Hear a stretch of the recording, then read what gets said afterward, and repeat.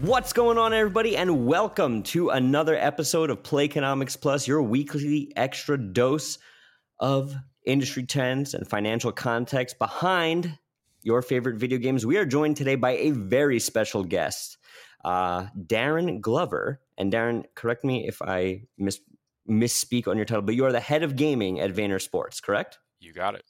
Awesome. Well, why don't you introduce yourself a little more, tell the audience a little bit about yourself, what you do, what kind of games you like. Holy smokes. I call myself a recovering basketball addict. Okay. And I constantly am on the recovery path. Basketball is my entire life. Always played basketball and played video games. So I got to a point where 4 knee operations later, the career of basketball, I hit the showers probably faster than what I wanted, what I wanted to, and I had to pivot.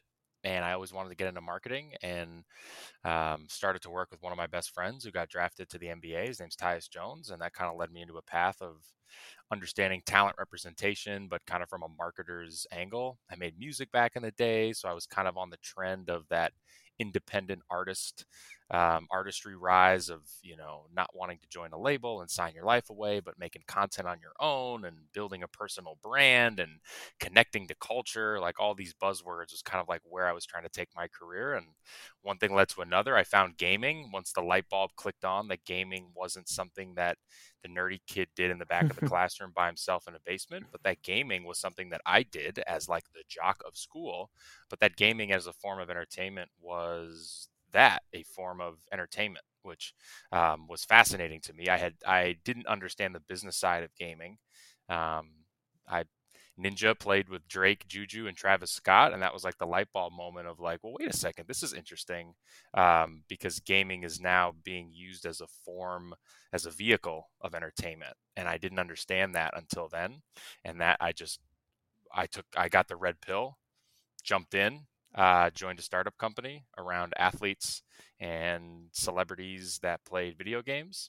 That led me to Vayner Sports to kind of head up the gaming division of respecting the gaming space, but understanding that it's growing and moving in this direction, and knowing that gaming is going to be a form of mainstream culture. And I knew how to represent talent kind of through a marketer's lens. I'm not an agent. I'm a marketer that happens to represent an individual, but I look at individuals as something bigger than just a person. Like they're their own brands, and they need brand pillars, and they have to talk about themselves in a certain way and align themselves with certain brands, not just for the cash grab, but to help themselves create opportunities for what they're passionate about. So that aligned very well with what Vayner Sports is looking to do as they were growing a gaming vertical. And here I am on April 1st talking to you guys. Love it. Love it. That's awesome. I mean, there's a ton of stuff in there that I'm missing, but there's definitely a lot to unpack there. And Yeah, sure. I definitely, there's a couple strings I want to pull on, but I think it's very interesting, just to call out one of the points, how you were able to sort of pivot from a more traditional, I would say, analog medium, sports, that kind of thing, to an almost all digital medium, and sort of do that very seamlessly. It would like appear that's very cool. You spoke about branding there a little bit. I asked Brandon this question, so I'd love to get your take on it, right? You spoke about personal brand and its importance within the space. Right now, within gaming, within esports, who do you feel, if you can call out somebody, is going to be the Michael Jordan of esports, right? Who is going to transcend their brand past what it is? So like I give the example, like kids today, Jordan probably isn't as relevant in basketball to them as maybe like LeBron or Kobe or Steph Curry, but everybody knows the shoe, right? So like who's going to be the person to take that leap in your opinion?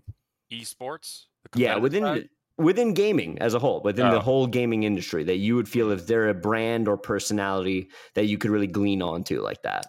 Well, I'll break it apart because I think it gets a little convoluted. Sure. To break it apart of like the competitive side versus just the influencer creator side. I mean, honestly, in an unbiased, but I'm obviously biased, I think Booga from the competitive side. Yeah. I mean, what we've been able to do for him, I think, is completely overlooked by the general public and by the gaming space. I don't think he gets enough credit for what he's doing, aka behind the scenes, what we're helping him create. There's nobody in the gaming space right now that has the type of partnerships that he has. He's in 1,300 stores across the country with his Five Below partnership, and he's got the biggest end cap in the store. His section in the store has been a top 2 or 3, selling item since our partnership 2 years ago. He's the face of Comcast Xfinity's national gaming campaign. He's an investor and a part of Step mobile banking platform. That's like the next generation of teen banking. He's a quote unquote chief gaming scout for Hollister, moving into just like the things he's doing and the partnerships that he's creating. And, I don't see anyone else in the space that isn't, people that get these big deals are doing a brand sponsorship that's a stream, and it's 3 streams, sponsored hashtags, command codes, tweets. But what Bugha is doing at only 19 years old, winning the Fortnite World Cup and now going back to back to back three-peat of an FNCS championship in duos and trios in a game that's meta, changes every 6.5 minutes. I think he is right now the Kevin Durant, LeBron James of esports. Maybe he could be looked at as someone like a little younger. So I'd maybe he's like the Kevin Durant, or I don't know how you would describe him. So yeah, I get you.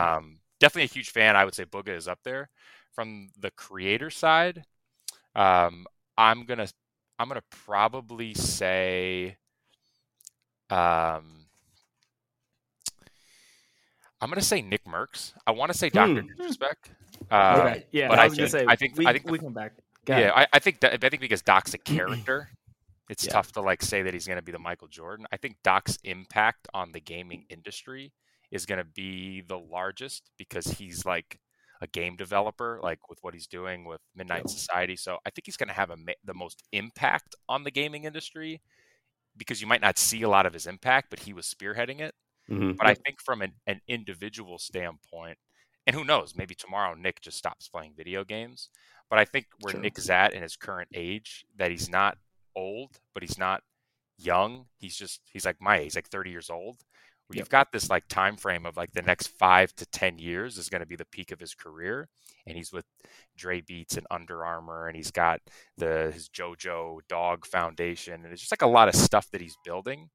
And I think he can sit down and speak to different crowds and audiences where he can like bro out, so to speak. But then I think he can he represents himself really well if he has to sit down with like the business folks. And I think in order to become a Michael Jordan or that aspect of influence, you not only have to have a public persona that's influential, but you also have to have the behind the scenes that nobody ever sees. Like that's also what makes people super influential. So yeah, I'd say Bugha and Nick Merckx, if you could split it up, I would say are in the lead right now to become the most influential folks in gaming and competitive esports. I love that. I mean, what Doc is definitely my answer. I mean, like the minute you can monetize a biography about your fake life, like you've transcended past your space. I think the reason I wouldn't completely agree with it is because Doc does have that very like you either love him or you're like, what the fuck am I watching? Gotcha. He's definitely like, polarizing. He's got that, and not like once you start to watch him, it takes a while to like really love. I mean, he is all time I love Doc. But to answer your question, I'm going to go with like a human being that's not playing a fictitious character. But I totally agree with you, though.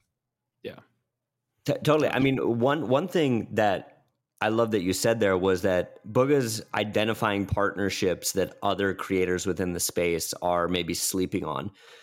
I can kind of make the mental connection behind most of the things you said, behind Comcast, even Hollister. He's a young kid. It's a younger brand.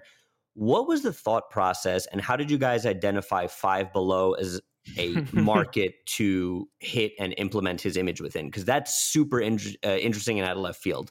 So Five Below they're headquartered in Philadelphia. Bugha is also local to Philly as well. Five Below was creating a new product division in gaming. Through mutual connections behind the scenes inside of Vayner, we got connected with Five Below to figure out, does it make sense for us to do some type of licensing deal? This is 6 to 8 months after he won the Fortnite World Cup. So like moving into the end of 2019, the early 2020. Yep. So the deal in and of itself, like the idea of like, well, that makes sense. Like gaming products, like a licensing deal goes nationwide. The concept of it, that was really it from what the opportunity looked like.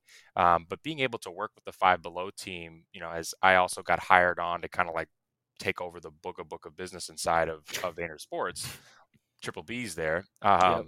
Very cool. Was more like, how do you take something that's at its core, to your point, a little tinny, it's a little hollow, like best gamer esports Fortnite World Cup, partnering with kind of more affordable retail brand that doesn't really make any tech gaming products. Like it is a little tinny, and I totally get it. So being able to work with Bugha when I first joined, because I'm a marketer, to say like, what do you want to do? Like, what do you want to do in gaming that's not just play Fortnite and win? Like, what is it that's like a mission of the Bugha brand? If you think of Bugha as a Nike or an Apple, like what is the Bugha brand? When someone thinks of Bugha, do you just want it to think of the Bugha brand as just, oh yeah, that's that kid that's really good at Fortnite? Or do you want to start to build the foundational building blocks to say, man, like he's really good at Fortnite, but he's really changing the landscape of gaming? How do you start to fill that air of changing the landscape of gaming?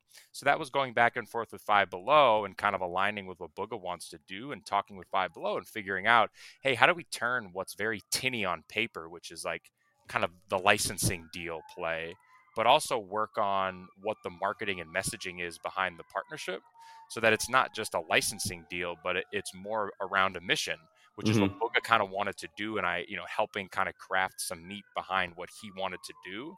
And then working with Five Below to say, hey, instead of this just being Bugha partners with Five Below on 7 SKUs of gaming products, why don't we make it a mission-based partnership so that it really impacts the gaming space? And that's what we did, and we aligned on and had a whole messaging hierarchy that we built together, which was Bugha and Five Below partner to make gaming more accessible.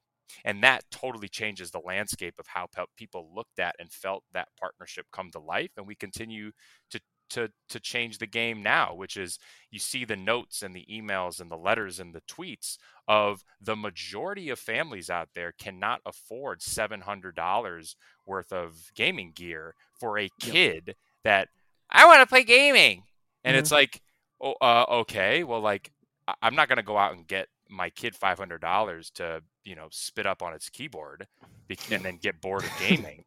So it's like, how do I offer something that's top-notch quality but at an affordable price, and then use Bugha's brand and voice and influence to inspire more people to get into gaming? It's one of the things that I thought was the coolest thing about Bugha after he won, and you still see it come up today, was all the people that tweeted and would come out and say, man, like, we couldn't have had a better person to represent us gamers to the mainstream than someone like Bugha. When he sits on Jimmy Fallon and sits on Good Morning America and the Today Show and all these major platforms, he represented the gaming space really well. So he has all this brand equity built into the gaming space. Now, how do we empower that and use it for good? And that was a Five Below partnership that impacts the masses, instead of trying to just high price point a licensed product at this premium price point. Well, you're reaching less people and you're becoming more of a faraway figure that I can't touch, versus he's in 1,300 stores across nationwide with 7 SKUs of product with the biggest end cap in the store. Just from a branding side, there isn't one other gamer on planet Earth that comes close to touching that type of brand awareness inside of the gaming industry. It's certainly not. It's definitely, like, think about that. And that's even off the top of my head, I'm thinking like, oh, okay, like Ninja had Adidas and stuff like that. That's awesome. he was not in every store across the country that Adidas had. I don't care if you look at any market around the world. There isn't a gamer out there that has that level of awareness and brand equity inside of a massive publicly traded type company like Five Below, other than Bugha. Nobody. No one is in the same, hemisphere that he's in right there. And now it's just about how do you continue to grow that as he gets older. And again, the Fortnite World Cup thing, not getting an FNCS win until this past year. Now he's 3-time back-to-back. He's continuously racking up his on-court, on-field performance. So he has these partnerships that he's able to leverage now to actually use that. I think on the gaming space, a lot of stuff just dies off and you forget about it because there's nowhere else that gamers go. They live on their Twitch channel and the, red live goes off and you forget about them. And I think that's one of the things that has suppressed the gaming industry in and of itself is that everyone lives on one platform and one platform only. And that's just not feasible because normal people can only spend so much time on that one platform. But someone like Bugha, who is partnering himself with other brands in the right way, not just selling out, but truly partnering. So anyway. I really like the way that you kind of framed him and like this partnership with Five Below puts him in like the people's gamer. Like he's the gamer of the people. And like the like collaboration with Five Below gives it that accessibility to anybody can be like him because his products are in these stores and they're not that $700 microphone, that $1,800 keyboard kind of thing. They're these nice like feasible things to buy your kids when they want to get into gaming, and he could kind of get into that market and into that demographic of future gamer. The coolest thing ever is going to be in 5 years when there's a kid that wins a big esports thing and they talk to him about something and they say, man, it all started like I was 9 years old. My parents took me to Five Below and I bought the Bugha gaming set. That's going to be a full fucking circle event that happens for us, and it's going to be. I can't wait. I see the clip now for you guys. Like that's awesome. With that in mind, our first like top question we're going to throw right at you is we're talking a lot about the personality behind the gaming industry, but we kind of wanted to ask you, what do you think is the most important part of it? And I have a feeling I know where you're going to go with this, but it's for like the creators versus platform kind of discussion. Is it the IP that's the most important? Is it the player, or is it the like host company, like a Twitch, a YouTube kind of thing that is most important in this relationship? I guess I don't understand the question. So I did to kind of clarify what Matt's saying there is in the ranking, right? Like to bring it back to Doc for a second here, like Doc outlived PUBG's popularity, right? And he even went on to sort of outlive the amount of money that he could earn from Twitch, right? He was able to successfully transfer his brand to YouTube and switch to Warzone and all these other BRs and Midnight Society. In your opinion, if you had to rank in terms of what is most important when you're building up the brand, is it building up the brand? Is it tying yourself to a certain IP? Is it latching on to a specific platform? Brand, person. Gotcha. The person, the individual, 100%. That will always be the case. There's nothing that comes close to it. It's the most important. It always comes back to that. Kind of, there's no debate. I certainly agree with you, and definitely kind of continuing on that road there. We were talking about Bugha before. What is your opinion of? Let's call them the two main gaming stream platforms, right? You've got Twitch and YouTube Gaming, right? Being in the position that you are, do you feel that there is a net benefit to one over the other? Is there sort of a vector that nobody is attacking when it comes to building an online gaming presence right now? What's your take on that? I mean, it's such a difficult question because it's not all about those singular platforms. That's one of the things that sucks about gamers, right? Like even as we talk right now, and I don't want to call him out in a negative way because he knows that I'm a big fan of his, but just because he's up on my computer screen right now, someone like Daltoosh. Daltoosh is one of the funniest human beings. He's one of my favorite streamers to watch. And I'm a big Apex Legends guy, like Masters rank, First time getting Masters was this season. Like, I'm playing as soon as we get off this podcast. I am for sure jumping on.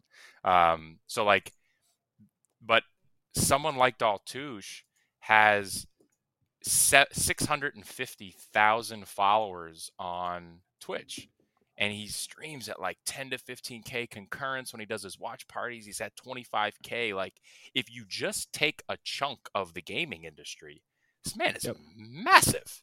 10 to 15K concurrent viewers and 25K when you're doing watch parties, and like you're not even playing the game, you're watching other people and commentating, and he's cracked at the game, and he almost has 1 million total followers. Go to his Instagram. If you go to his Instagram, he's got 96, and on Twitter, that's wild. He has 134, and on TikTok he's not even verified on TikTok. He's got 154,000 on TikTok. So the delta to me of the difference that makes somebody massive on one singular platform, but it doesn't translate to other platforms, is the biggest crutch of the gaming industry. It's very difficult because your job is to live stream for 9 hours a day. Streamers will stream longer than us normal working people work, and we get to ditzy around on our phone every 5 to 10 minutes and watch a couple of videos. They don't get to do that. So you're going to ask people to build your platform on a Twitch or YouTube gaming, which is their form of income. This is where they create sustainable income, is when they stream.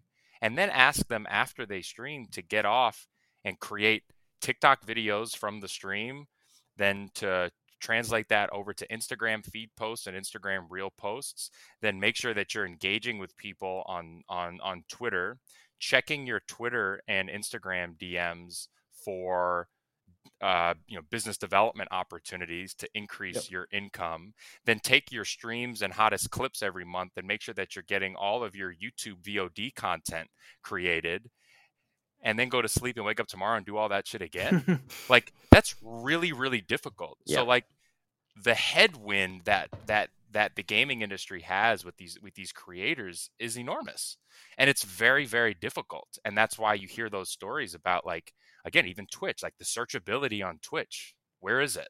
Let me know when you find it, because there isn't any. YouTube gaming is like the joke, like the butt of the joke. Like, gaming is not propped up anywhere inside of YouTube. Like, the searchability for live feeds on YouTube, specifically in the gaming category, is very difficult. So like, there's so much happening that you just have to build a brand. And with that, think of yourself as a company, which is, I have to be relevant everywhere.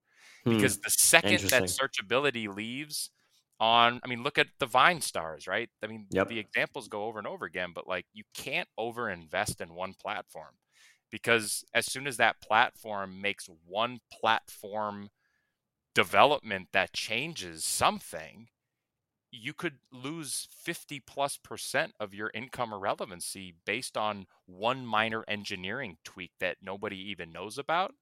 Kills your income. Like, look at all the YouTubers. I mean, like, so it's very difficult. There isn't an answer, but then it goes to like the human being behind the scenes, which is like, do you love what you do or don't you? Because if you're in it for the money, you're gonna die out after 6 months and go work a normal job. But if you love what you do, you'll find a way to have it make sense. And that's also one of the things about the gaming space that people don't realize, is all these kids see Nick Merckx, Doc, Ninja, Tim. The thing that I love most about TikTok and social media these days is bringing back old clips. And you're like, wow, these guys have been doing this for 7, 8, 9, 10 years. It's not something that just happens tomorrow. I mean, that's the classic musician case where, somebody finally, makes it. And it's like, well, yeah, but they've been making music for 10 years. Exactly. Like, them making it just means that you know about them, but they've been busting their ass for 10 years. It's the same thing with gaming. So super long-winded answer. I apologize, but I think it adds clarity. Well, I think it adds clarity and context there of the difficulty, but it's also people are naive to think that it's easy. Like, even to think, well, I mean, Booga won the Fortnite World Cup. Like, if it's like, well, yeah, like he won the Fortnite World Cup. Like, what are we talking about? Like, that was very difficult for him to do that.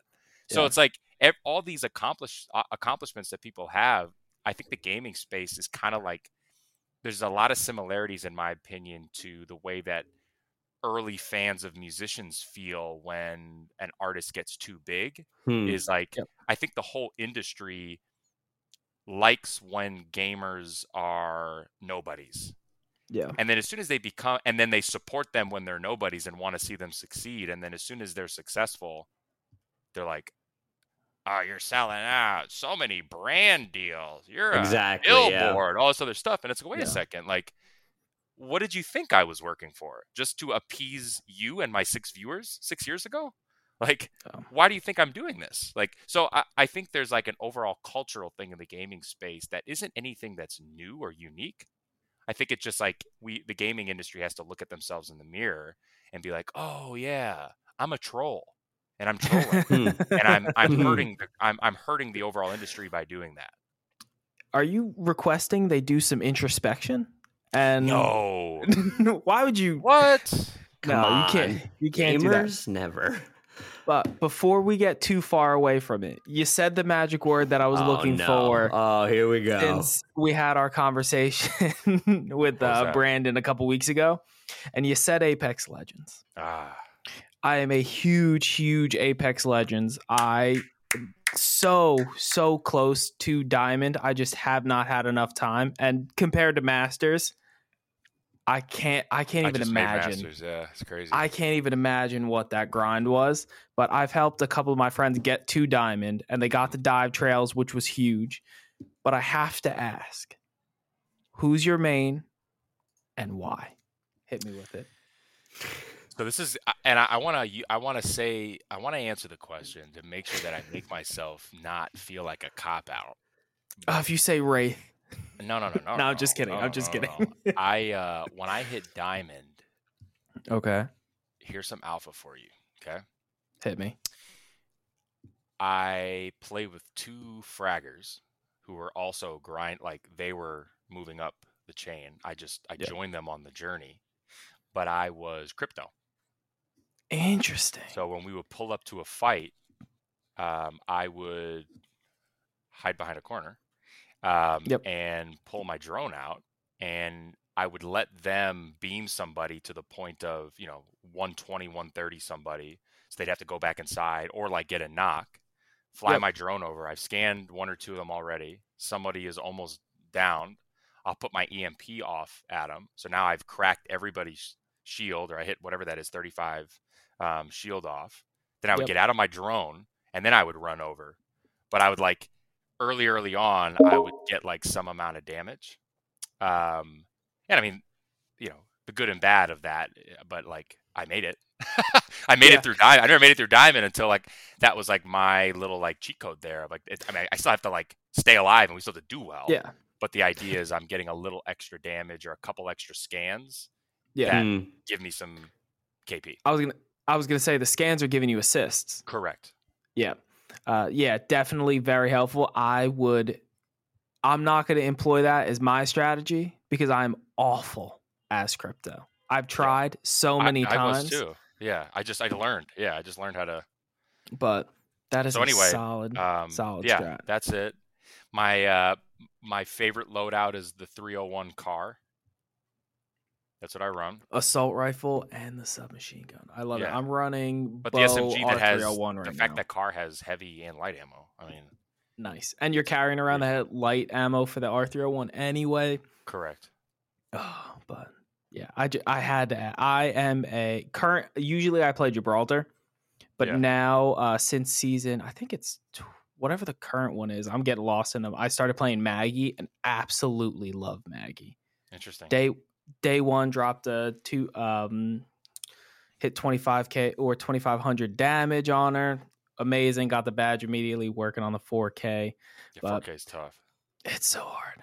I know. It's so hard. And then one day, 20 years from now, I'll get a 20 bomb, and it'll all be worth it. It's never gonna happen. I'll never get it. I know.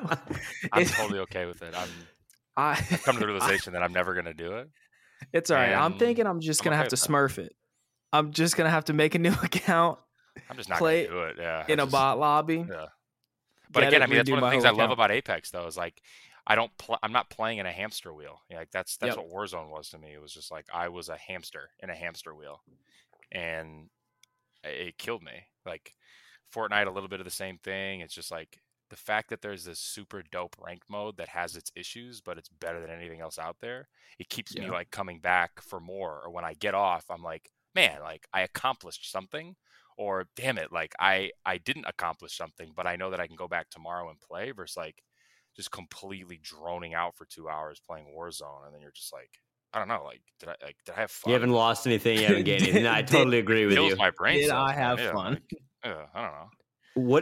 What's your console of choice? I see you got a nice looking PC there. Are you mostly on PC? You mess with console much? Yeah, I moved to PC right at I moved to PC in 2019 spring. No, like, oh man, I don't know. Yeah, maybe it was like the start of 2019. I moved to PC. I was on Xbox, so I've been playing Apex since. Yeah, I mean, since it dropped, basically. Yeah, since it dropped, since day one. Yeah, love it. And I was on Xbox, and then a buddy of mine just grinded it all the time, and then like just continue to want to play it and get better and better and better, and then you start to hear all the people that are playing on PC and just like how smooth it is, and your first reaction is like, yeah, whatever. And then all of a sudden, like one of us my buddy pulled the trigger, and he was like, dude, like you guys, I was like, yeah, whatever. And then I like got super cheap on my first PC, and like I built a PC myself, which is like if anybody knows me, or like like if anybody knows me, it's like you loved it. No, you didn't, Darren. It's like no, I actually did because I'm not the handyman. But I got super cheap and got like it was like $1,200, $1,300. It wasn't the best, but like even playing that, way better than a console. Oh my god, my experience was so much better. So I'm still playing controller on PC, but it's like like 140 frames. Like I mean, it's delicious. Yeah, I was about to ask you, since you went from console to PC, do you still play with a controller, or have you switched over the mouse and keyboard yet? Yeah, I'm still Xbox Elite controller. Yeah, with the beautiful. 4. I mean, I was gonna say the back. And I used to not play with paddles, and in my mind, like it was just funny. Like the other day, I was playing, and just randomly it hit me. I was like, man, how did I used to play with just like taking my thumb nothing off? Yeah, and I'm like, I don't even know if I could play like that, but being able to have, especially in a game like Apex, which has the movement, which is slide jump. Yep. Being able to just press slide and jump and still not have aim. to take my hands and be still aiming and turning, it's like it's as close to mouse and key as you can get. Yeah. Now, how do you feel that everyone listening to this podcast is not only going to say that you abused crypto to get to Masters, but also aim assist on controller? God, why you gotta insult? He's a guest, Matt. Now I just see it on Twitter so much, and everyone's like, "Oh, controller's so good on computer," and I'm like, "No, it's not." The only person that I would ever take that as constructive criticism, which is not, because 99.9% of your audience members that are going to say that have never done it. Exactly. So, yeah. No. If you're somebody that grinded mouse and key, and then you're like shitting on controller, and then you went over to controller and then did it, and then gave your comparison, and were like, which one was harder? Better, easier. Like, and I still don't care. But it's like, I to get the 99.9% of people that have never done that, I would just tell you, like, okay, well, like, I'll wait. Like, whatever the comment is, like, I'll wait for you to do what I did on controller. Yeah. And then, like, I like that. I'll wait. Yeah. When you get to Masters on controller, we and if they do too, great. Yeah, good for you. Like, I'm glad we're both. What are we talking about? Yeah, like, why do you think they released the character? I'm not cheating. It's like they're giving me a character and I'm using an ability. The crypto thing I think is completely legitimate. I love a good crypto on my team, it's like playing a different game sometimes. Yeah. No, it is. Because it's just the strats behind it and what you can do as a team, knowing enemy position, knowing you have that EMP, and basically having someone in the back ready to jump in and help when you guys have to pull back behind a corner and they could go back in. Crypto, completely legitimate. 100%. But I've just seen so much on Twitter about the mouse and keyboard and the controller thing. Yeah. And I was like, all right, sounds good. You can't. I was like, you see me in the arena. Sounds good. I love it. One thing I wanted to tack on here before I forget, we were talking before about you know platforms and sort of ebbing and flowing trends within the industry. When it comes to esports, right? Obviously, you have the online component when it comes to tournament, but more and more, and I would say almost more so becoming the face, you're having these in-person events, right? In a world where like E3, for example, is no longer that's canceled, not digital, not in person. Other than the sport camaraderie, what is the in-person hook of watching esports in, with Booga, with Rocker, with any of the big esport orgs? Like, what is going to be that thing that keeps people coming back to say, no, I want to go watch this live? In your opinion? I think the live component of esports and gaming is the savior of it. I mean, I think because it's such a new vertical in our society, like it's the newest kid on the block, so to speak, in terms of all the other things that you can be watching. It's the savior of it. I think it's the idea that, and it's happened to me so many times where it's like, I love live music. And live music can fundamentally change my opinion about an artist or a song. Like, I love pop and hip hop and like that those types of genres. Like, I can't tell you how many times, like in college, like graduating, going out to the bar, going out to a club, whatever it is, and you hear a song, you're like, this shit slaps. Like, I feel like I heard this, but I've never so that to me is that behavior and like the mental side of just human beings that love live entertainment, and it can change somebody's opinion about it versus, same way I'm sitting here watching this, I'm watching gaming, I don't get the game, whatever it is, but you go into an environment that has bass and treble and smoke and excitement and just the commentary. It's like audio to me. I just had this conversation. I was actually talking to Brandon about it too, but just in general, like we're not talking about Web3, but I have to bring it up because I feel like I bring it up in every conversation. Oh, we'll get there. I have plenty of Web3 questions for you. But it's the idea of audio. Yeah. Audio to me is one of the most underrated things about our world is sound. That everyone is so focused. Like, NFTs are visual. Every NFT project that's a blue chip project is visual. Visual. Audio is not a thing yet, but it's it's like watch a scene of anything with no audio, and it's like, it's vanilla. There's nothing there. Exactly. And then watch it with sad music, watch it with inspirational music. Music changes an entire thing's construct. Like, it changes the DNA of things that you're looking at. So that to me is just playing into the human nature of live events, that if you can create a live event experience, you've got people, and I'm picking other categories because it's true. People that go to sports games and have no idea what's going on. But they're there. Friends had tickets Thursday night. They like, to your point, they like that environment. I think football is a great example of that. It happens once a week, once every other week if you want to go to a home game, and people are just there for the environment. It's baseball to me. I think baseball is so boring to watch on TV. But if you want to go catch a baseball game with me, I'm the first one there. Like, because it's the live environment to me that then kind of re-engages my understanding for baseball, and like, I still like baseball because I love the live environment. You'll never catch me ever watching 1 second of a baseball game that's not the World Series without being live in person. Like, but I think gaming as the world starts to come back around, it was like the gaming industry got hit with the worst time for a world pandemic because it never set the foundation for anything. Mm-hmm. So it's like as soon as the foundation was set, we all go curled up into a ball and we couldn't leave our rooms for 2 years. So now that I think live is coming back, I think it's going to reinvigorate people's opinion about gaming and hopefully kickstart and start to like pick up the pace of the adoption of gaming and the stigma of gaming of, you know, as live events start to come back into your city. It's like, yeah, like, I'll check that out. I got nothing to do on a Thursday, Friday, Saturday. Like, yeah, like, for sure. How much is a ticket? Like, would love to. Like, grab a beer, grab a drink, go somewhere and just kind of like hang out. You're there for the environment, not necessarily the topic of what's happening in the environment. Gotcha. So you mentioned the like stigma of gaming and things like that. And we talked a lot about like sports in this conversation. I want to know, in your opinion, what do you think it'll take, or when do you think it'll happen that esports and gaming are going to be a water cooler conversation where I could go to work and I'm talking at the water cooler.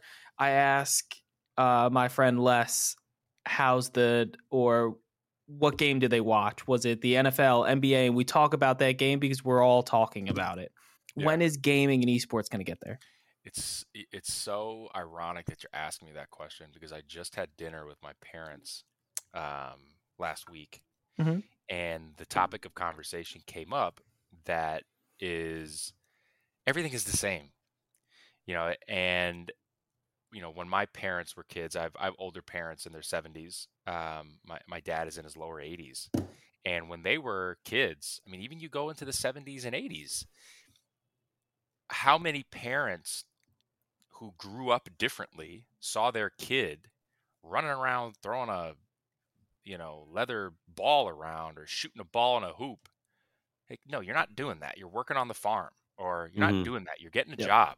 Stop playing these games with your friends. That's not productive. It's not helping you in any way, shape, or form for your career, for your like until it is. Sports. Yep. Sports. Yeah. Had a negative stigma in the earlier half of the 20th century. Like that to me says everything that you need to know about esports. Esports has been around for 6 minutes. Like, so at some point in time, it's going to happen. It's going to happen faster than what other sports do just because of technology and communication and like exposure. But it's going to happen. When? No idea. I don't think it's even worth trying to predict, but it's going to happen. There are too many people that do a certain thing for that thing to have anybody to think that it's going to die out or that it's not going to become a major that it's not going to reach that next level. Yeah, exactly. It's going to be bigger than basketball and football. Like esports and gaming, and that's why I'm like breaking out the two and again Web3, but like esports and gaming as a thing where you're on a device and you're competing in a digital landscape and all this other stuff. It's going to be bigger than traditional. I mean, the biggest competitor to NFL, MLB, NBA, et cetera, soccer is gaming. Yeah, like you can't deny that. And I think a very underrated part of what you're discussing is the accessibility of video games. Correct. And that conversation that kids used to have in like the 70s and the 80s about sports not being a relevant and a correct career path. I think there was also that level of like biology that needed to go into it and I'm sure there's obviously exceptions. You know probably more about basketball than I do, but there's people that are on the shorter end that can play. But if you are 6'11", you have a much better chance of being a professional basketball player than I do standing at 5'9". Gaming kind of gets rid of that. And to be honest, from an esports, not to interrupt you, but to be really good at it, it's the same thing. Like that's one of the things that, you know, I respect so much about the gaming industry and it being so close to, in my opinion, the GOAT of esports, is that there's DNA involved 100%. There's something inside. Again, I play Apex Legends and I got some masters. I'm not like, so to me, it's the accessibility of the thing that gets broadened out to more people. Where like, you know, I went to college to play basketball. I haven't played basketball in 6 years. Obviously, I have a knee problem, but even the people that I went to school with, they play once every couple weeks in a men's league. Yep. So you start to lose your player base, but you lose the player base, but you still have the visibility of the entertainment side, which is the NBA, college basketball, whatever. Where I agree with the direction you're going, I just didn't agree with the idea that in order to be great at esports, there's DNA involved. You can't.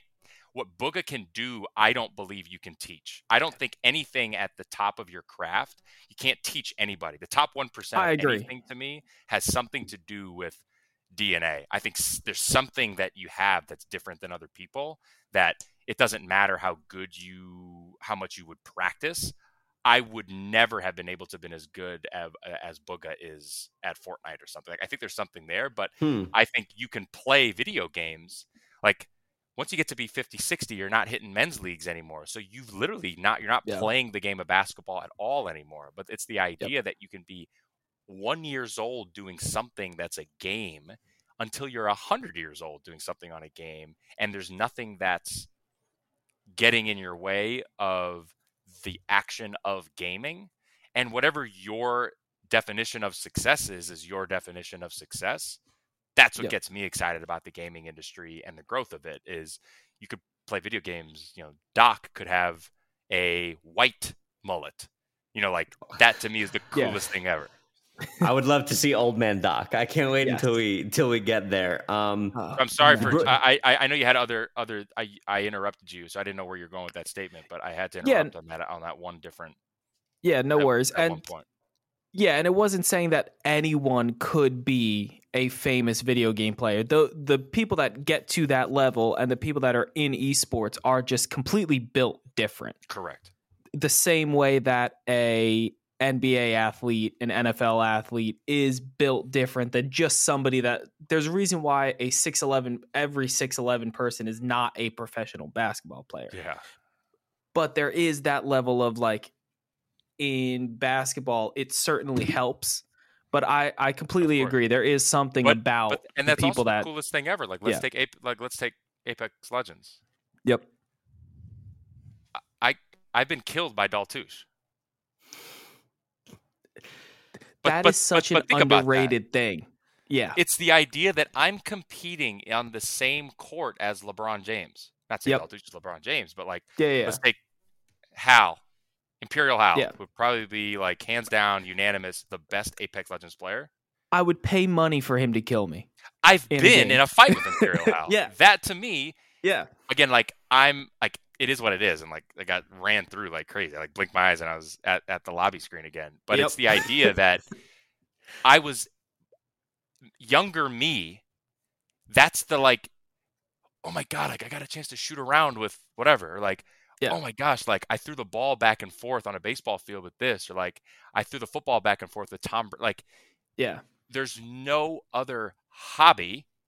Every hobby has a competitive angle to it. So it's like everything is kind of a hobby until you make it something. Like there's no other hobby that I can do that I can literally be toe to toe with the bests of them. Like there's nothing like that. That to me is the coolest thing about gaming is that you at any moment, and that's why like, you know, whether it's CDL, whether it's whatever, like I don't know how much I like the closed off leagues because it kind of goes against what I think is the coolest thing about gaming is that word, which is accessibility. The accessibility to play it, the accessibility to connect with other people, the accessibility to compete against the people that you know, love, and watch all the time. That compounded year over year over year over year over game over game over game. There's nothing like it because like we remember when we were kids and we high-fived our favorite basketball player and it's like high five, I'm playing against him. Like it's crazy. It's ridiculous. And correct me if I'm wrong, but Apex in their like pro circuit is like that, where you can qualify as any team, and then you just have to go to enough tournaments and participate in enough tournaments to build enough points to then get into the finals where you're playing against Imperial House. I think that my personal opinion, and I have this is just Darren Glover's personal opinion, I think that's how esports has to be. It causes a lot of different clutter, but I think that's what differentiates it from everything else. It's not closed off. There's some level, even if it's a hope and a dream, there's a hope and a dream. And it's, I use the NBA example because it's like every athlete, every basketball player at some point in their career realizes they're not going to make it to the NBA. It sucks. It hurts. It hurts. When I realized that there was not a hope and a dream, a 0% chance that I will ever make it to the NBA. As a kid, when you're growing up, like that's why you're driving. Yeah. That to me in gaming is there shouldn't be that. Like there's a buddy that I play with that's like, 30 years old. Like, I mean, look at Nick Merckx, like has gone through all this other stuff. He picks up this game and he's now competing at ALGS and like that ability to do that to me is to the point. It's accessibility of winning or greatness or the comp scene. Like, why close it off? Like, look at what's happening with the CDL and the Overwatch. And like, I don't like that model due to the nature and behavior of what gaming is, to close the competitive scene off, knowing that every other day there's a cracked kid that's out there that people just don't know about. Just give it a fair playground where it's like, great, you got your 6 orgs that are spending money on their players, but leave the door open for Tim, Johnny, and Sarah that are just grinding their ass off for the last 9 to 12 months, and they win the thing, and they're able to play against TSM. Like, that's the coolest thing about gaming to be. Why would you get rid of that? I don't see the value of that in the gaming space. That value is for a P&L, a business, a brand, a league, an org. That's capitalism at its finest, which I agree with. But I think it's the negative side of that's business taking over, and it ruins the experience and the growth, in my opinion, of esports when you close that off. That's such an I've truly never come across anybody who has had that take on it. I think it's a refreshing take. I think it's definitely valid. I would agree with most, if not all, of what you said. I think, leaving the door open behind you, it creates a lot more opportunities for like the underdog Rocky scenario for the, Bugha to win the Fortnite World Cup kind of thing, right? Like to have those big moments. I love that. Why do you think soccer has had? I mean, and again, I don't understand the whole full context of the soccer thing, but like when you're the last team in the thing and you go down to the next level and the best team in the second level goes up to the top level, like that works. That keeps people driven and motivated to continue to grind. And again, LeBron is LeBron, but like he's going viral right now on Twitter because he tweeted he tweeted like an April Fool's joke today, and then somebody like going back to Cleveland. No, he tweeted a thing where he's like done for the season or something. But it's like a team can do so poorly. Who cares? Like that construct to me is the negative side of league structures with slots in the league, which is at the end of the day, who cares if you lose? Like, let's talk about it. Who cares if you're the worst team? Who cares if you lose every game this season? Who cares? You're not losing your team spot the next year. You have no incentive to win other than like you want to win and it drives business sales. But it's the idea of like your team can be the worst team in the league every single year and the valuation of your team goes up in price. That to me that makes no sense to me. I think it's like, very interesting take. I like that. And you're rewarded with the top draft picks. Yeah, you're rewarded for being the worst. That to me is laugh. Like that model to me makes no sense. Of all of that mixed into a blender doesn't make sense to me. And like Minnesota Timberwolves are like, it's a close example. We're like, we've been rebuilding since like before the iPhone, but we're still in the NBA. Yeah. Like, there was a year like, when I was a kid, I remember my dad was like splitting season tickets with like 2 other families. And the last like 20 games, Kevin Garnett isn't starting, isn't playing because they're trying to get a better draft pick. Yep. And they're not risking him getting hurt. So again, you get all it's these crazy. Yeah. You create this bubble that isn't the best for the community of basketball fans. Yep. But it's best for the corporate hierarchy of business. And that, to me, from the gaming space, that's one of the things that I find weary, and I'm uncertain about the esports industry being driven by a lot of ex-sports league executives. Because they're taking what they did and trying to implement it here. And that's my opinion. I don't want what you did. I want to create a new infrastructure because what gaming and esports is new. You're trying to box us into what has happened and what is. We need to create a new model because what gaming and esports is on all realms is completely different than what the NBA and the NFL is. Totally agree. And I'm sorry, Matt, to go before I forget, because we've been tiptoeing around it, and I don't want to forget to ask this. You've mentioned Web3 a couple times. You mentioned, building community around, obviously your player base and being able to experience things in a hobby you like with people who are doing it at a very high level. What are your sort of visions for NFT implementation within the space? How do you see it being done well right now? What is something you wish could be done better with it? Would love to get your take on that. Yep. The idea that in-game assets are all rented items is laughable.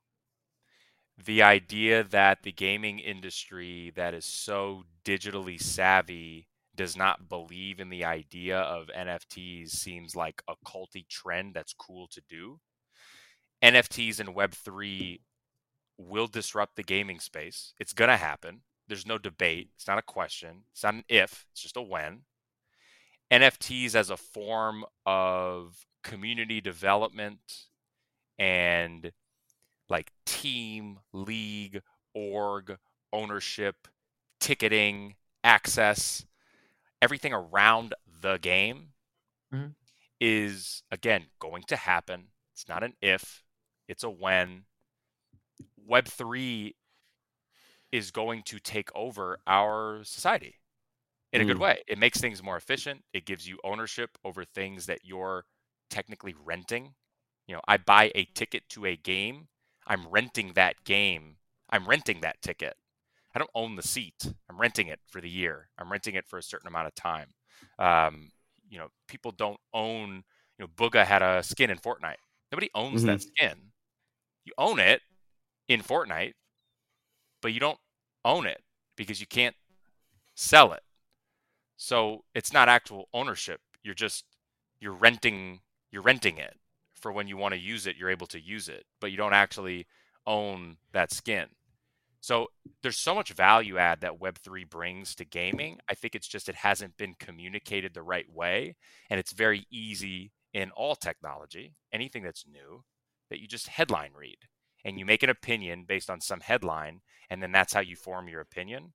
What Doc has created with Midnight Society is the first form of an NFT that I think makes sense to people, which is you can play a game without a word of Web3, but he's using the NFT vocabulary as a form of access to thoughts and ideas to give your opinion and get early access to the game and the development of the game and everything that comes with it. You can be a part of it as an NFT holder, I think is a really unique approach to it that game studios aren't thinking about. They're figuring out how they can turn a skin into an NFT, where Midnight Society is just building a really fun game, and they're building the NFT structure around the game that creates almost like an ambassadorship to the game that I think is the coolest thing around. I totally, I'm right there with you on everything you said there. I mean, what really hit home to me, I thought was a really salient point, was gamers, if anything, should be the most vocal advocates for NFTs because we've been doing it for the longest, right? Like the way I actually like, oh, what's an NFT? I was like, have you played Pokemon? Yes. You understand the concept of putting value on digital things. Like right there, it's already a process. It's a thing that is relevant in people's minds. And even like, you can't sell it. People were selling the Diablo accounts. People have been selling Fortnite accounts with all the skins. Like people have been finding ways. Apex accounts. People sell Apex accounts with all this stuff, right? So like, I do find that a bit odd where you're right. It's the trendy thing, so let's hate on it. But no. Like, especially like what Vayner's doing with like the Fly Fish Club, like you were saying, like you're playing with your, like if I hold, I'm a PlayStation guy, right? I'm a big PlayStation guy. I love chasing platinum trophies. And I tell Matt all the time, I'm like, bro, if there were only 3 platinum trophies for every game and the first 3 people to pop them could own that trophy, like, my trophy addiction would tenfold increase because I would know that there's only 2 other people and also out there who have it. Again, it's the model of VeeFriends that I think is the quintessential gold standard example of how to build an NFT project. But you think of even like what they're doing now with version 2, like they're dropping another set of NFTs, but like V1 holders get a V2 for free. So it's like, it's this idea of like building like a core. I think of like, what are those, I don't want to say onion, but like what was that candy that had like different Jawbreakers. Yeah. It's like a jawbreaker where it's this idea of like, if you hold that, like, I don't know what was that in-game item that you just said, if there was only 3? The platinum trophy. Platinum trophy. If you hold a platinum trophy, in and of itself has value, but then it's also as the ecosystem that this platinum trophy is involved with, if you can get extra things outside of just the platinum trophy, like if you can get early, because you hold a platinum trophy, you get access to this thing, that then that thing in and of itself that you get access to has value to it as well. You're compounding how valuable the trophy is. That's like the VeeFriends thing, which is you hold a V1 VeeFriend, that's your admissions ticket. That's how it was sold. Now every ticket to VeeCon is an NFT. So I can now, there is a VeeCon ticket that to me costs nothing extra, but has a $5,500 secondary market value that I got for free, so to speak, with my holding and ownership of a V1. To me, that ecosystem is unfathomably massive when you think of gaming and all this other stuff. Is you holding that platinum trophy, and then what gets added on and built into your ownership of that. And then you think of what a DAO is, and you get into voting rights of what direction things go. You think of all those story-focused games. Imagine if the story never ends and it just keeps going. Like, it's so big, it like hurts my brain to think about it. But the fact that the majority of the gaming industry is not in favor of NFTs, it's like, shut up. Yes, you guys are. Your behavior is the cool Web3. thing exactly. It's the cool thing to hate on right now. And I think especially with how pro community and pro player and pro worker, a lot of these big time, even legacy media games publications are with some of the stuff that they print. I'm almost shocked that they're not more, hey, this is something decentralized. This is your thing. You are a part of a larger initiative towards something that you like. So I agree with you there. I guess my only other thing that I would love to tack on to the NFT portion of the conversation as you kind of round down here is, do you think the switch for NFTs, like I tell Matt all the time, like I am baffled that within the zeitgeist that's happening right now, that tomorrow Pokemon could turn on a switch and say, hey, there's now a secondary market for your Pokemon. The same way there is for cards. If you have a shiny Charizard in game, we've now created a place where you can transact on that digital item. Same thing with Minecraft, Roblox, Fortnite.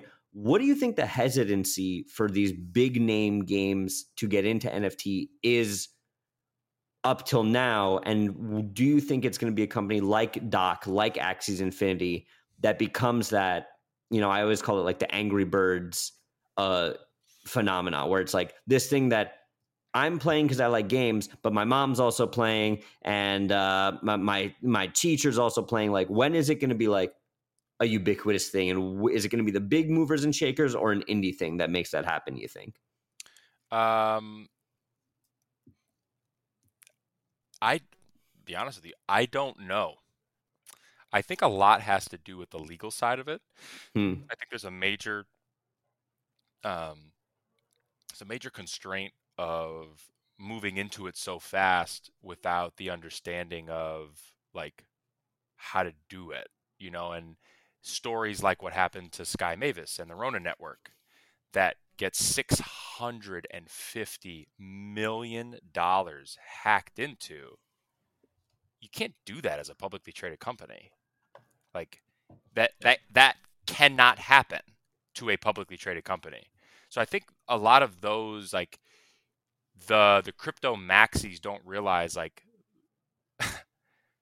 there's a physical world and there are like rules and regulations to like the stuff that we do, and we're not just out to get you. Like, they're there for a reason, because for every good person, there's a lot of other bad people that are trying to take advantage of an ecosystem that goes beyond just Little John and Timmy playing the Fortnite game. Like, well, that's great, but as soon as you add this extra component to it, if I want to funnel millions of dollars through your game, that headline destroys that. Like, so I think it's like, it's more or less thinking of it in such a big picture component, because all these companies are quote unquote whales, but because they're whales, they move slow.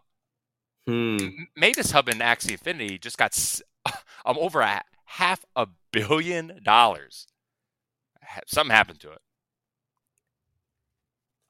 It's not trending on Twitter anymore. Interesting. Yeah. Very salient point. I already kind of forgot about it. So I think it's like, what's more valuable, a macro influencer or a micro influencer? Well, you need both. You can't just build off of micro and scale out a business. No company has only worked with micro and then they blow up and they're still only working with micro influencers. Like, it's the sandwich of both. And I think the big conglomerate whales are waiting for all the startups to lose their $650 million and understand the issues, the pros, the cons, the ideas. Like, that's how I think it's going to happen, which is all the smaller indie shops and startup projects are going to make the most mistakes, and the big whales are just going to be taking notes and watching and then slowly implementing. It's kind of like LinkedIn. LinkedIn was the last of the networks to like build stuff, and I feel like they were just watching Snap and Facebook and Twitter and Pinterest and Instagram. Like, they were watching and learning and then implementing. And I think so at the macro question of like, it's going to happen at some point and we're just getting sandwiched in by the little guys, and the big guys are talking about it but they're not making any movement. But it's going to just become like a sandwich. You need both. The big guys are never going to be the most innovative. The small guys are never going to make the most impact. But you need both of them in order to cohesively make it happen. Totally. Yeah, we got you.